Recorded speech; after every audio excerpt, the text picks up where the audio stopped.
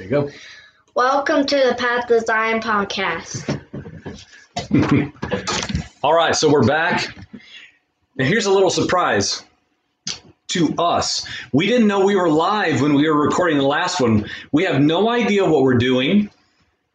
This is spontaneous. We talked about it just beginning a few days back and created this even yesterday. And so it's kind of strange that we're actually even attempting this. Listen, I'm going to say from the very beginning, I hope this is working. Kristen told me after I was done recording, hey, that was live the whole time. So, okay, let's see how this goes, right? Thank you for listening. PathToZion.com. Email us at PathToZionPodcast@gmail.com if you want to send us questions. If you want to challenge me and say, hey, man, you're so wrong on that verse, that's fine too. I'm open to that. Let's do that. Let's sharpen one another. Let's encourage one another. If you don't know anything about this program, it is on Podbean. You can do it on the Podbean app. You can do it on all these ridiculous platforms. I don't do any of that part. My awesome wife is the one who makes all of that happen. You can subscribe everywhere across the board. Share these if you feel that there's anything of any substance within it that could benefit anyone else in your life. Even if there's a little glimmer, say, I think you can mark these, say, hey, go to the 3-minute mark. This guy talks a whole bunch of nonsense, but at 3 minutes and 24 seconds, he made some sense. So go right there. I don't care. Let's just share what the Lord is saying to us individually in our own lives, in our homes, and in our fellowship of believers and what we're hearing God say in this hour, in this age. So in particular, we are doing part 2 now of the very condensed form of the teaching that I posted last week called The Purpose Within the Pestilence. If you have not noticed, there is a pestilence on the earth. Not here where I live, not just where you live, not just in the nation of America, global pestilence, a sickness, a virus. It should have our full attention. And I just want to encourage you, to not be somebody who just kind of pushes it to the side and says, this will just be gone tomorrow. And let's just pretend everything will go back to normal. This may very well just come and go. Yes and amen. All I'm saying is whether this thing lasts a mere moment or for a long amount of time, apportioned out by God himself, may we be people who actually give ourselves to actually say, Lord, what can we glean from this season? What can we squeeze out every last drop of what you are saying, not just to your people, but to all of humanity? What is it God would say to us? What is it he's speaking to us now? Because where I started with part 1, and again, this is a 5-part series in audio form on the podcast.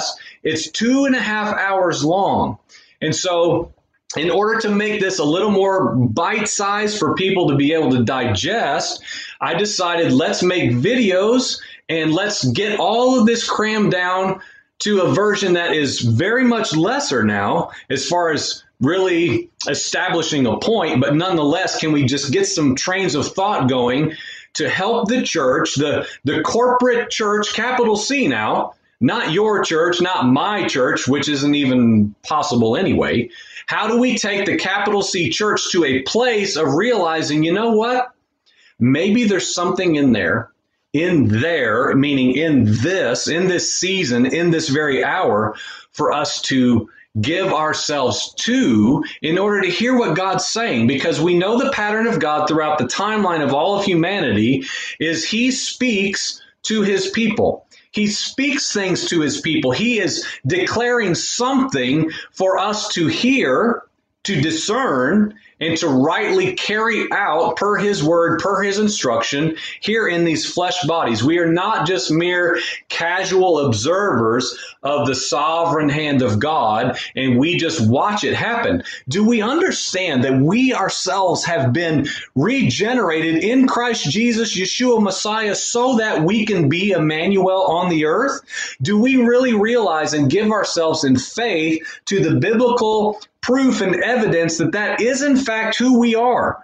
That is who we are now. If we have, again, as we said in part one, I'm saying all the time, if in fact we have been regenerated, born again, then born of the water and born of the Spirit, have we fulfilled those three things in John chapter 3 that has moved us not just from perceiving that the kingdom is there. I think a lot of people get regenerated and they're made aware, is what the scripture says, that you know what? I perceive is what that means now. I perceive there's a kingdom.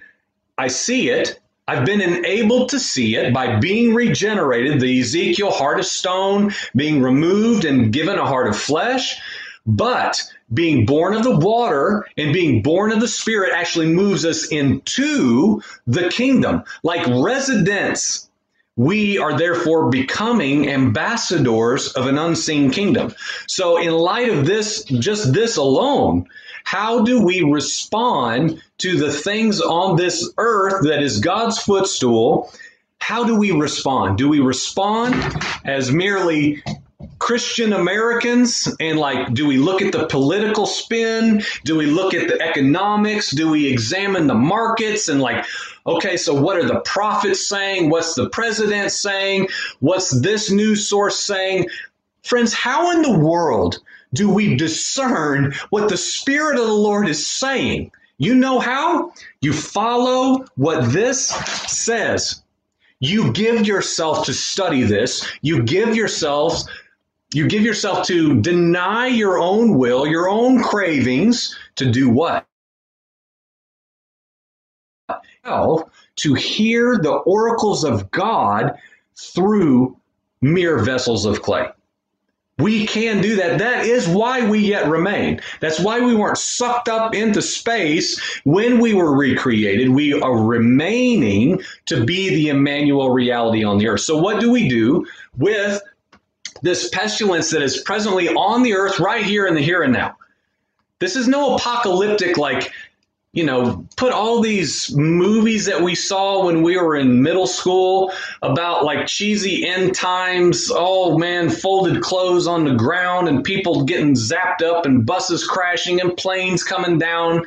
This is real life now, okay? This is real life. And so let's just think as mature spiritual men according to real life principles and what God might be doing in this hour. Now, what we established in part one, and again, I'm going to do my best. I said this is a 2.5 hour series in audio now, and I'm trying to condense it down. In part one, we established some very key words. Now, pestilence in the Hebrew is this word, and again, I just need to recount in case you missed part one. You'll have to go back and see it or listen to the audio message as well. It is Strong 1698, and it is dever. It is pestilence or destroying plague, and one number away. In 1697, it is word, okay? It is utterance. So you have dever, which is pestilence, and you have word, which is davar. They're very close. They're very much intertwined. And so what I presented as a submission in part one is the fact that can we say that the word of the Lord, the utterance of God, the speech of Yahweh eternal, can in fact come through a pestilence? I believe, biblically speaking now, not mere opinion, of course, that biblically speaking, this is crystal clear throughout the timeline of God and how he reveals himself to man. We see it all throughout Israel. We see it through things I don't have time to mention. You know your Bible very likely. You yourself can start to make some connections. What I'm desiring to do is to plant some seeds for you to realize, you know what? Maybe, just maybe, I hadn't thought of it quite like that. Instead of, like we said, instead of good things, God, bad things, whatever you want to call it, devil, the great adversary, of course, is biblically accurate. But let's just look a little bit deeper. Let's dive into that and really see what is within this pestilence on the earth in this hour. First and foremost, judgment coming to the church now. People who claim to be in God. He is our banner. He is our everything. We have supposedly lost our lives into the Messiah. I believe this is a sifting, a threshing, That's what we're going to look at right now here in part 2 in this series specifically is the threshing floor, because we see the pattern of David. He admits his wrong. He quickly runs to the Lord and says, I am the one who's guilty. I am the one who is of iniquity. May this judgment fall on me. Lord, don't worry about the people. Now, they were idolatrous. They had their own issues. It's not like they were these innocent ones who the hand of the Lord came in an unfair way to judge people for David's wrong. Now, here's the thing, though. David comes in as a mature spiritual man, and you know what he says? He says what I wish I see more men say who are placed in positions of authority within the church today. I wish they would say, you know what? This is all about me. I am a man of iniquity. Now, every once in a while we see this, and when we do, man, it's a little mark in history when a prominent man in the church comes out and he says, you know what? I've been a man of iniquity. I am an idolater. I have things in my life that, you know what, need to go, and I need to confess. I need to put this out there and say, may the judgment of God come to me in my house. That's what we looked at the end of part 2. And so I want to move a little bit into the threshing floor understanding of what the scriptures might have to say in that. Now, threshing floor is goren. Okay, if you look at the threshing floor in the Old Testament, it's goren. You can follow that line all the way into the New Testament when Yeshua, Jesus, is talking about the threshing floor reality in parables and other different teachings.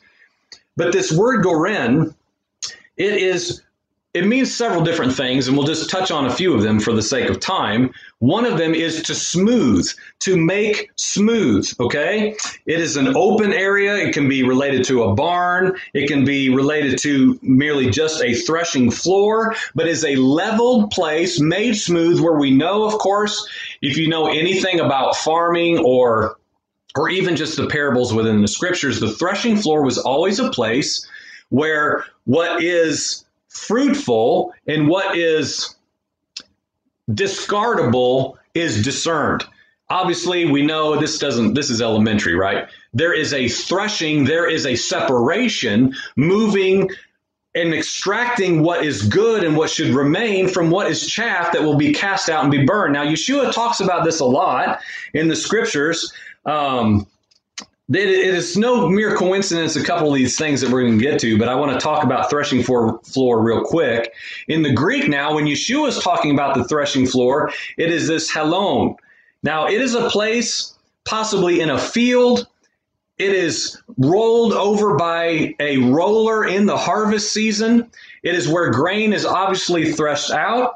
Now, Yeshua in Matthew chapter 13, verse 24, he says this, because I don't want to just move over these texts and simply do dialogue when these things have real substance for us. And again, why does this matter? Because this account in 2 Samuel chapter 24, David is saying, look, I am a man of iniquity. I am recognizing and admitting my fault, my guilt. I have brought something upon not just me, but the whole land, right? We see, as we talked about already, 70,000 people are killed in this pestilence, y'all. 70,000 men in a mere 3 days are killed. There is great judgment that comes. David admits his wrong. And what does he do? The word of the Lord comes through Gad, and he says, you know what? You need to go, and you need to go to this threshing floor. David sees an angel there. He goes, and he meets Araunah, the owner of the threshing floor. Okay.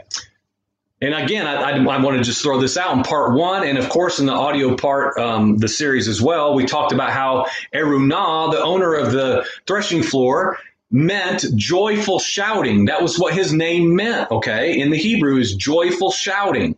Significant marker to make according to this threshing floor mentality. David comes, he says, I'm going to buy this from you. The owner says, no, you won't. I'm going to give it to you. David says, no, I will buy it because I'm not going to offer up these sacrifices to the Lord that will not cost me anything. So what does he buy? Why in the world does he buy a threshing floor, right? Well, before we get to that, I'm going to try to remember and come back to that in just a second. But Yeshua is talking to his followers in Matthew chapter 13 in a parable. And he says, the kingdom of heaven is like a man who sowed good seed in his field. But while people were sleeping, the enemy comes in, he sows seeds among the wheat. And then he went away. When the wheat sprouted, heads of grain comes, the weeds appear as well. The owner's servants come and say, didn't you sow good seed in your field? Where have the weeds come from? He answers, an enemy has done this. The servants asked him, do you want us to go and pull them up? He says, no. He says, basically, you just leave that for later. We will gather them up later. The reapers will collect it. They will take them to the threshing floor. Into my barn will be gathered the wheat. Into my barn will be, after the threshing, what should remain will be extracted and put into my barn. Now, if you want to do a word study, it's this word apotheke. It's very interesting through the scriptures in the New Testament about a storehouse, about a barn, about where everything that is good, right, valuable, and pleasing and good fruit is gathered and remains. It is stored up. John the Baptist is talking. You can look in Matthew. You can look in Luke chapter 3. And he says, I baptize you with water, but one mightier than I is coming, the latch of whose sandals I'm not worthy to unloose. He will baptize you with the Holy Ghost and with fire, whose fan is in his hand, and he will thoroughly purge his floor, his goren. He will purge, and that's the Old Testament word. He will purge the threshing floor. He will do the separating. He will do the dividing of what is and what is not. And only he's going to know. Now, everybody wants to get into, well, we know the scriptures talking about the angels, the reapers. A lot of people want to just grab onto that and hope that they're the ones doing it. Friend, listen, you don't want that job. You don't want to be the one to say who is the grain that remains and who is the one that's discarded and burned. Listen, we don't want that place. Let's be careful, as I said in part 1, with this finger wagging, finger pointing, who deserves the judgment of God.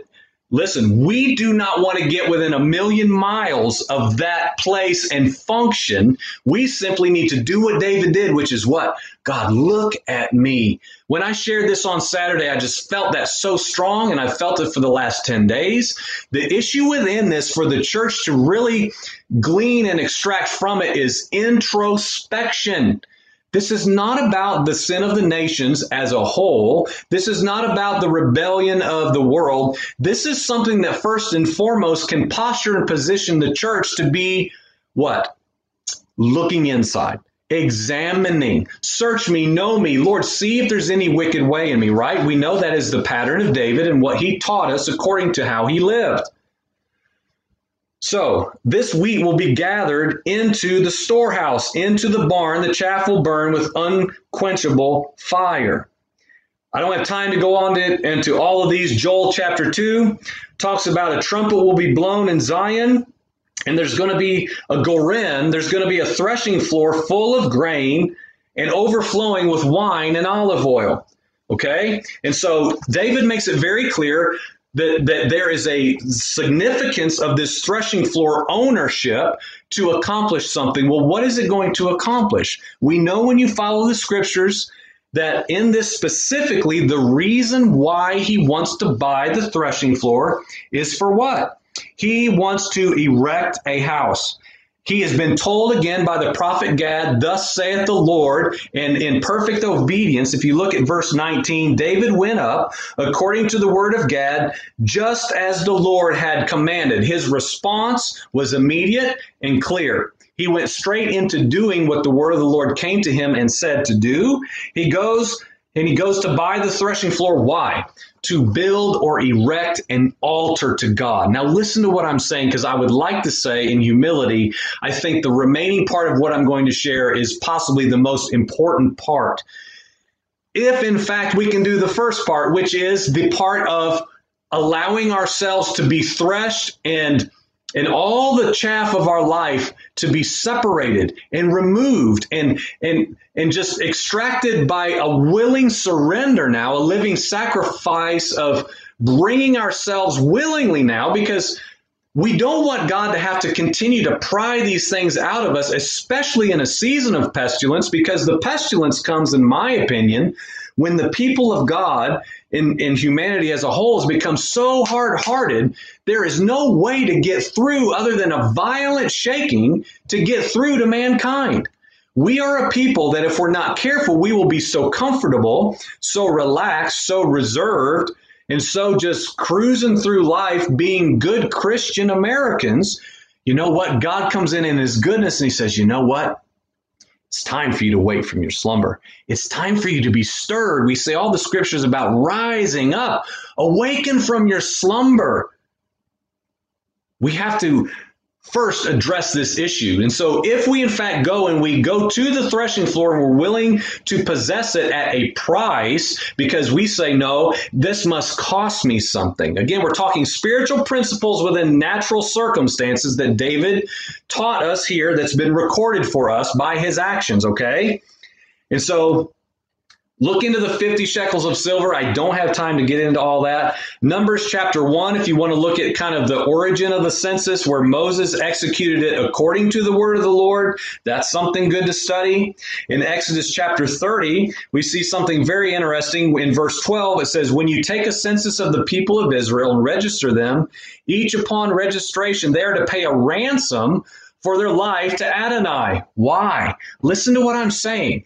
They are supposed to pay a ransom, a cost, a price at the census, which is what David originally ordered, to avoid any breakout of plague. Now, plague is right here next to pestilence. It's negeth in the Hebrew. And it's very, of course, related. Plague, pestilence, that's easy. My son could understand that, right? But why? To keep the plague from breaking out, they must pay a ransom. Now, I just want to insert real quickly here. Yeshua the Messiah came to what? We know this even as old school traditional Christians in just like generic American Christian church now. Yeshua, Jesus came to what? To pay your price, to pay your penalty, to redeem you, to purchase you back, right? Now, this biblical understanding has got to be established that there is a type and a shadow, if you will, within David that was fulfilled and culminated in Yeshua Messiah, another king, similar to David. We know all the Bible parallels. But he perfectly satisfied, he perfectly fulfilled and purchased and paid the ransom for what? For us to go to these places to do what? To be threshed, to be changed, to be cleaned up and purified and purged of all these things that must be extracted from our life. Why? To get to a place where we can do what the word of the Lord came to David through the seer Gad to say, then you must build the house of the Lord. Why did they build the house of the Lord at the place, the location of the threshing floor? Well, we're told this. It is in, what? I've got to find my pages. 2 Chronicles chapter 3. Okay, so again, the timeline, now we're going forward in time. David is dead, gone, moving on. Then Solomon began to build the house of the Lord at Jerusalem in Mount Moriah. Well, where's Mount Moriah? Why does that even matter? Where the Lord appeared unto David his father. Oh, we're right back to 2 Chronicles chapter 24, in the place that David had prepared in the threshing floor of Araunah, or Onan, whichever version that you use, the Jebusite. He began to build it in the 2nd day of the 2nd month in the 4th year of his reign. So what's the point of that? Now listen, please stay along with what I'm going to say, and I'm going to submit this as a possibility. Can we say that the biblical pattern within this is there is sin, there is iniquity, there is rebellion, there is David's motivation was to count the people to see his own physical prowess. What is the natural strength of the nation? We need to know, he needed to know for his own good, what is it that we must be prepared to tackle? What can we do? How strong are we? Where are our weaknesses? Let's do our own counting and kind of evaluate ourselves according to our own understanding. That comes back, the numbers that he ordered for do in fact come to him. He is immediately tore up in his heart. It says his heart basically was grieved at what he did. He admits he's wrong. He goes to the Lord. He says, may all of this judgment fall on me. Please don't punish the people for my actions. He owns up to what he did. The Lord comes stays the hand of the angel who has already killed 70,000 men. And there's a pause. And David goes, he hears the word of the Lord in verse 19, I think it's verse 15, I don't know. Instant obedience to go buy this threshing floor in order to build the altar. Now, here's where it gets very interesting. When he builds the altar, okay, 2 Samuel chapter 24, verse 25. David built there an altar to the Lord. Okay, now again, let's just drop this in as a little reminder. This is where the temple that Solomon built would be established, is right here. There's something being established way before the house of the Lord as the temple that we know of, the massive house of the Lord would be built. There were many things in process years before that took place to what? To lay the foundation and groundwork for the holy presence of God to be held within an actual building in a way it never had before, to a different level, a different extent, okay? And so in this, there is a purchasing of the threshing floor. He says it's going to cost me something. And so he does that. And when he does that, okay, verse 25, and he offered burnt offerings and he offered peace offerings. Thus, in other words, because of this, because of the actions that David did along the timeline that culminated in the altar being built and the incense rises, thus the Lord was moved by entreaty for the land, okay? And the plague was held back from Israel. Okay, so again, let's not get lost in all this teaching and forget where we sit right here in the here and now. There is a plague and a pestilence on this land right now. Literally on this land, we have got to step back and say, Lord, why is this here? What did I personally do to bring this about on the earth? What have the people of God, corporately speaking, what have we, the people of God who say we are yours, what have we done to bring this to pass? Can we follow David's example and say, what have I done personally to bring this to the earth? Do we really sit and think, what about me and my responsibility, my role in bringing this onto the earth? So then the response is we are willing to be threshed. We will pay the price. Ultimately, if we had time, we could establish how you go into Yeshua Messiah, who perfectly purchased and paid that ransom and all these things we don't have time to get into. Look in Exodus, I believe it's chapter 30. He perfectly fulfilled all these things. Why? So that we can erect an altar and so that incense can arise. Now, when you look at entreaty, it's very interesting. I'm going to have to skip so many different things.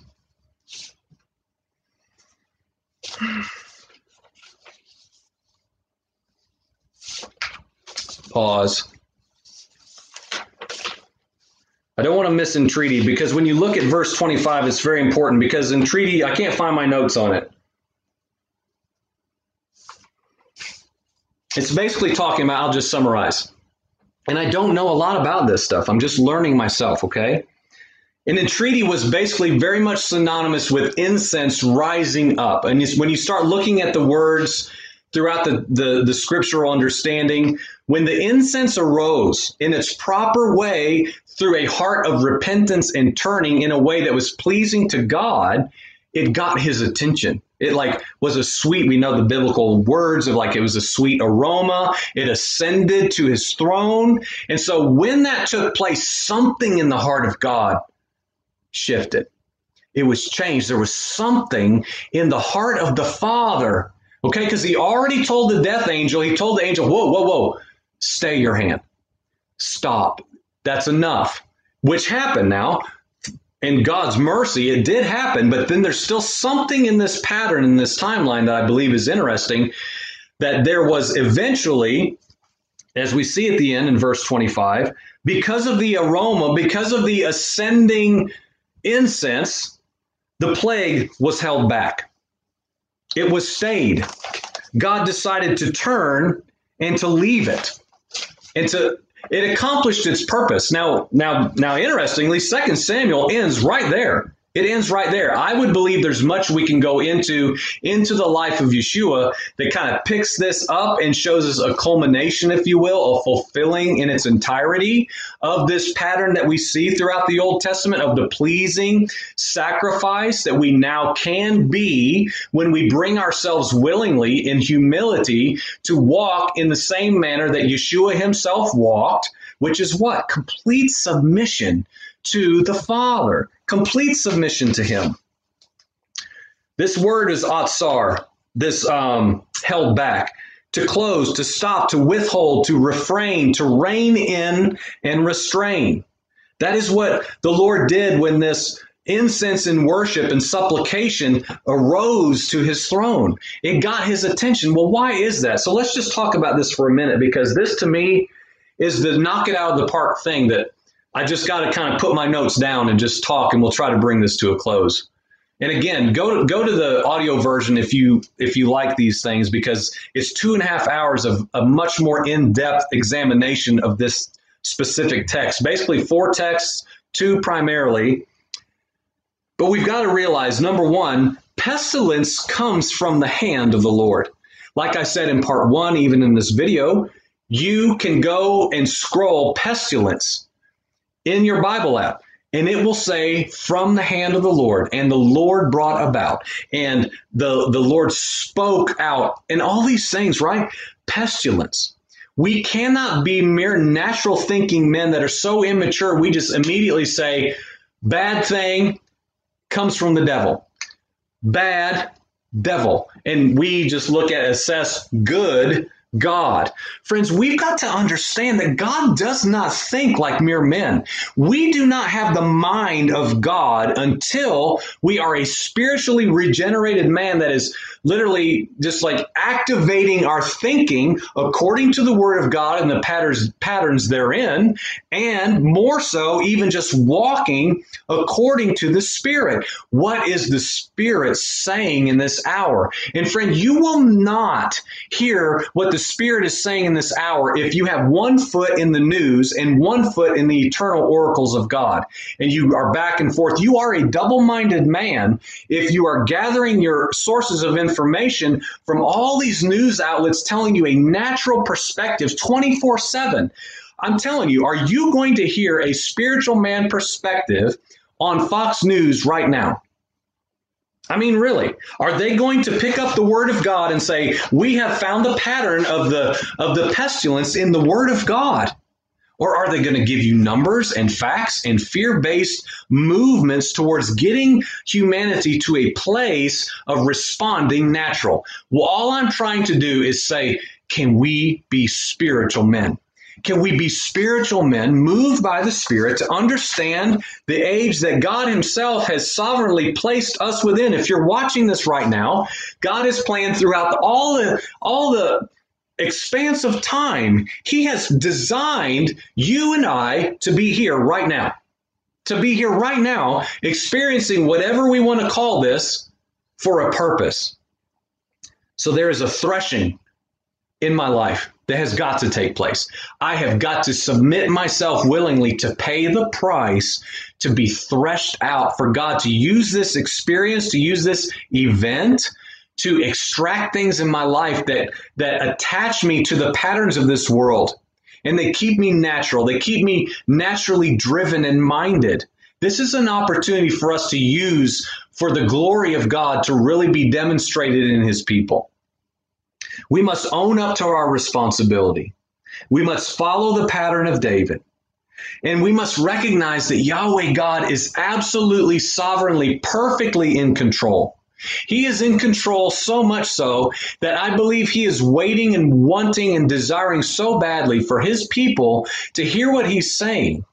And then just like Yeshua, right? Like, do we really believe that is in fact who we are now called to be and have been empowered to actually be, to hear what the Father's saying and then speak it and see what he's doing and then go do it? Because I think it's time for the church to actually, let's just metaphorically say now, leave our homes. It's time for us to go out. The Lord changed my whole life roughly a year ago towards this this stirring in me to go out. The Lord brought us out, delivered us. Why? To go out, to say, you know what, church, it's time to do something. Don't be so afraid of the religious boogeyman. Don't be so terrified that you're going to be in the flesh that you just sit there. And it's very interesting because right now in this present moment, that is literally what the church is doing, is she's going into her home just like her worldly neighbors and closing the door and saying, you know what? We just need to hide out until this passes. And all I'm saying, with all the scriptures about Passover's just coming, and we know they went in, they closed the door after they put the blood on the doorpost. Now, friends, that's one thing that we've got to pick up and we've got to put here. That is something now. That is something. A plague, not really a plague, it's just death, man. Death just came and executed judgment right and delivered God's people. Now, yes, but let's not just grab that saying we hide out. Friends, I'm saying there are people that I believe are wanting to see a church that is no longer just driven by pride and arrogance and doing this all day long, saying, this is what you deserve, fallen world. God is angry and he is ready to sift the nations. Now listen, that is fine if you start with yourself. That's fine if I start with me. But friends, we had better be careful. Like I just started this part 30 minutes ago. We have got to first and foremost make absolute sure that we ourselves are clean and clear and walking free of idolatry. I did not even get to the last part. You've got to go to part 5 in the audio series at pathtozion.com, where I talk about the Sabbath. I talk about how the Lord has been changing myself and my household to begin to honor the Saturday Sabbath. Because, look, I'm at 36 minutes. I don't have time to go there, and I am no Sabbath teacher. But there is some spiritual substance within this that I'll say this, and then we'll wrap this up. When you see videos or screenshots of these major cities all across the world now, not just Atlanta or not just Miami, Florida, but I mean nations, cities in nations, and you see these pictures or videos both, and you see no movement. There is a forced rest that I believe is coming, like we established in part 1.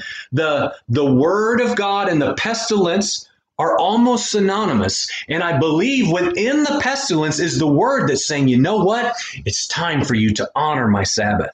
I think that's one thing the Father is saying is you have forsaken my commands. You have forsaken my Sabbath rest, and you've just tried to make it fit your own life whenever you're not working or whenever you don't want to go to a ball game.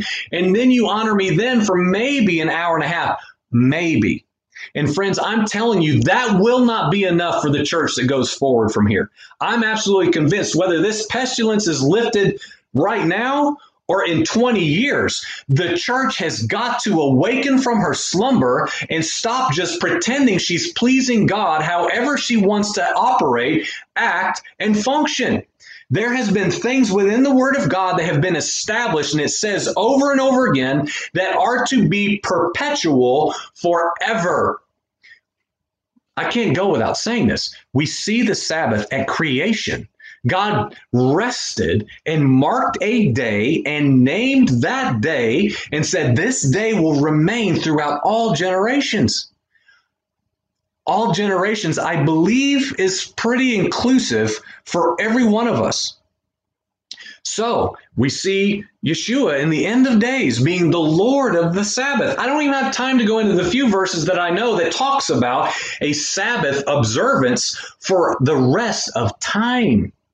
So this is what I had to reckon with.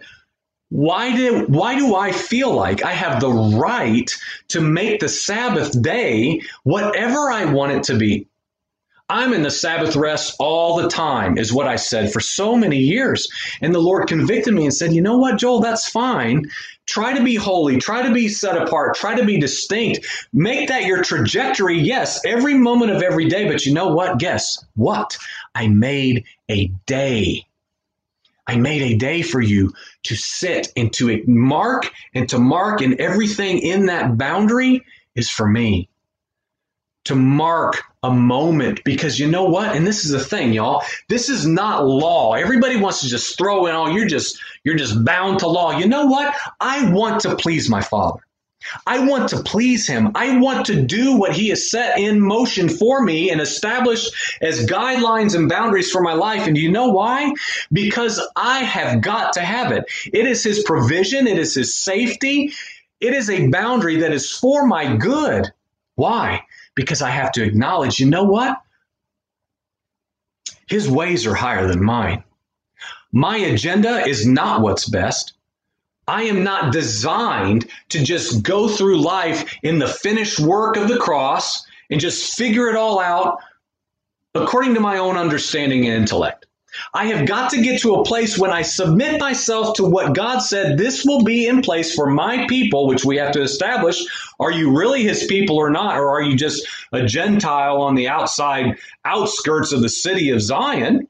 Or are you in him? Are you grafted into his people? Therefore, everything that was established is in fact for you to carry on perpetually, to honor him and to give him what he is due. Why? For our own good.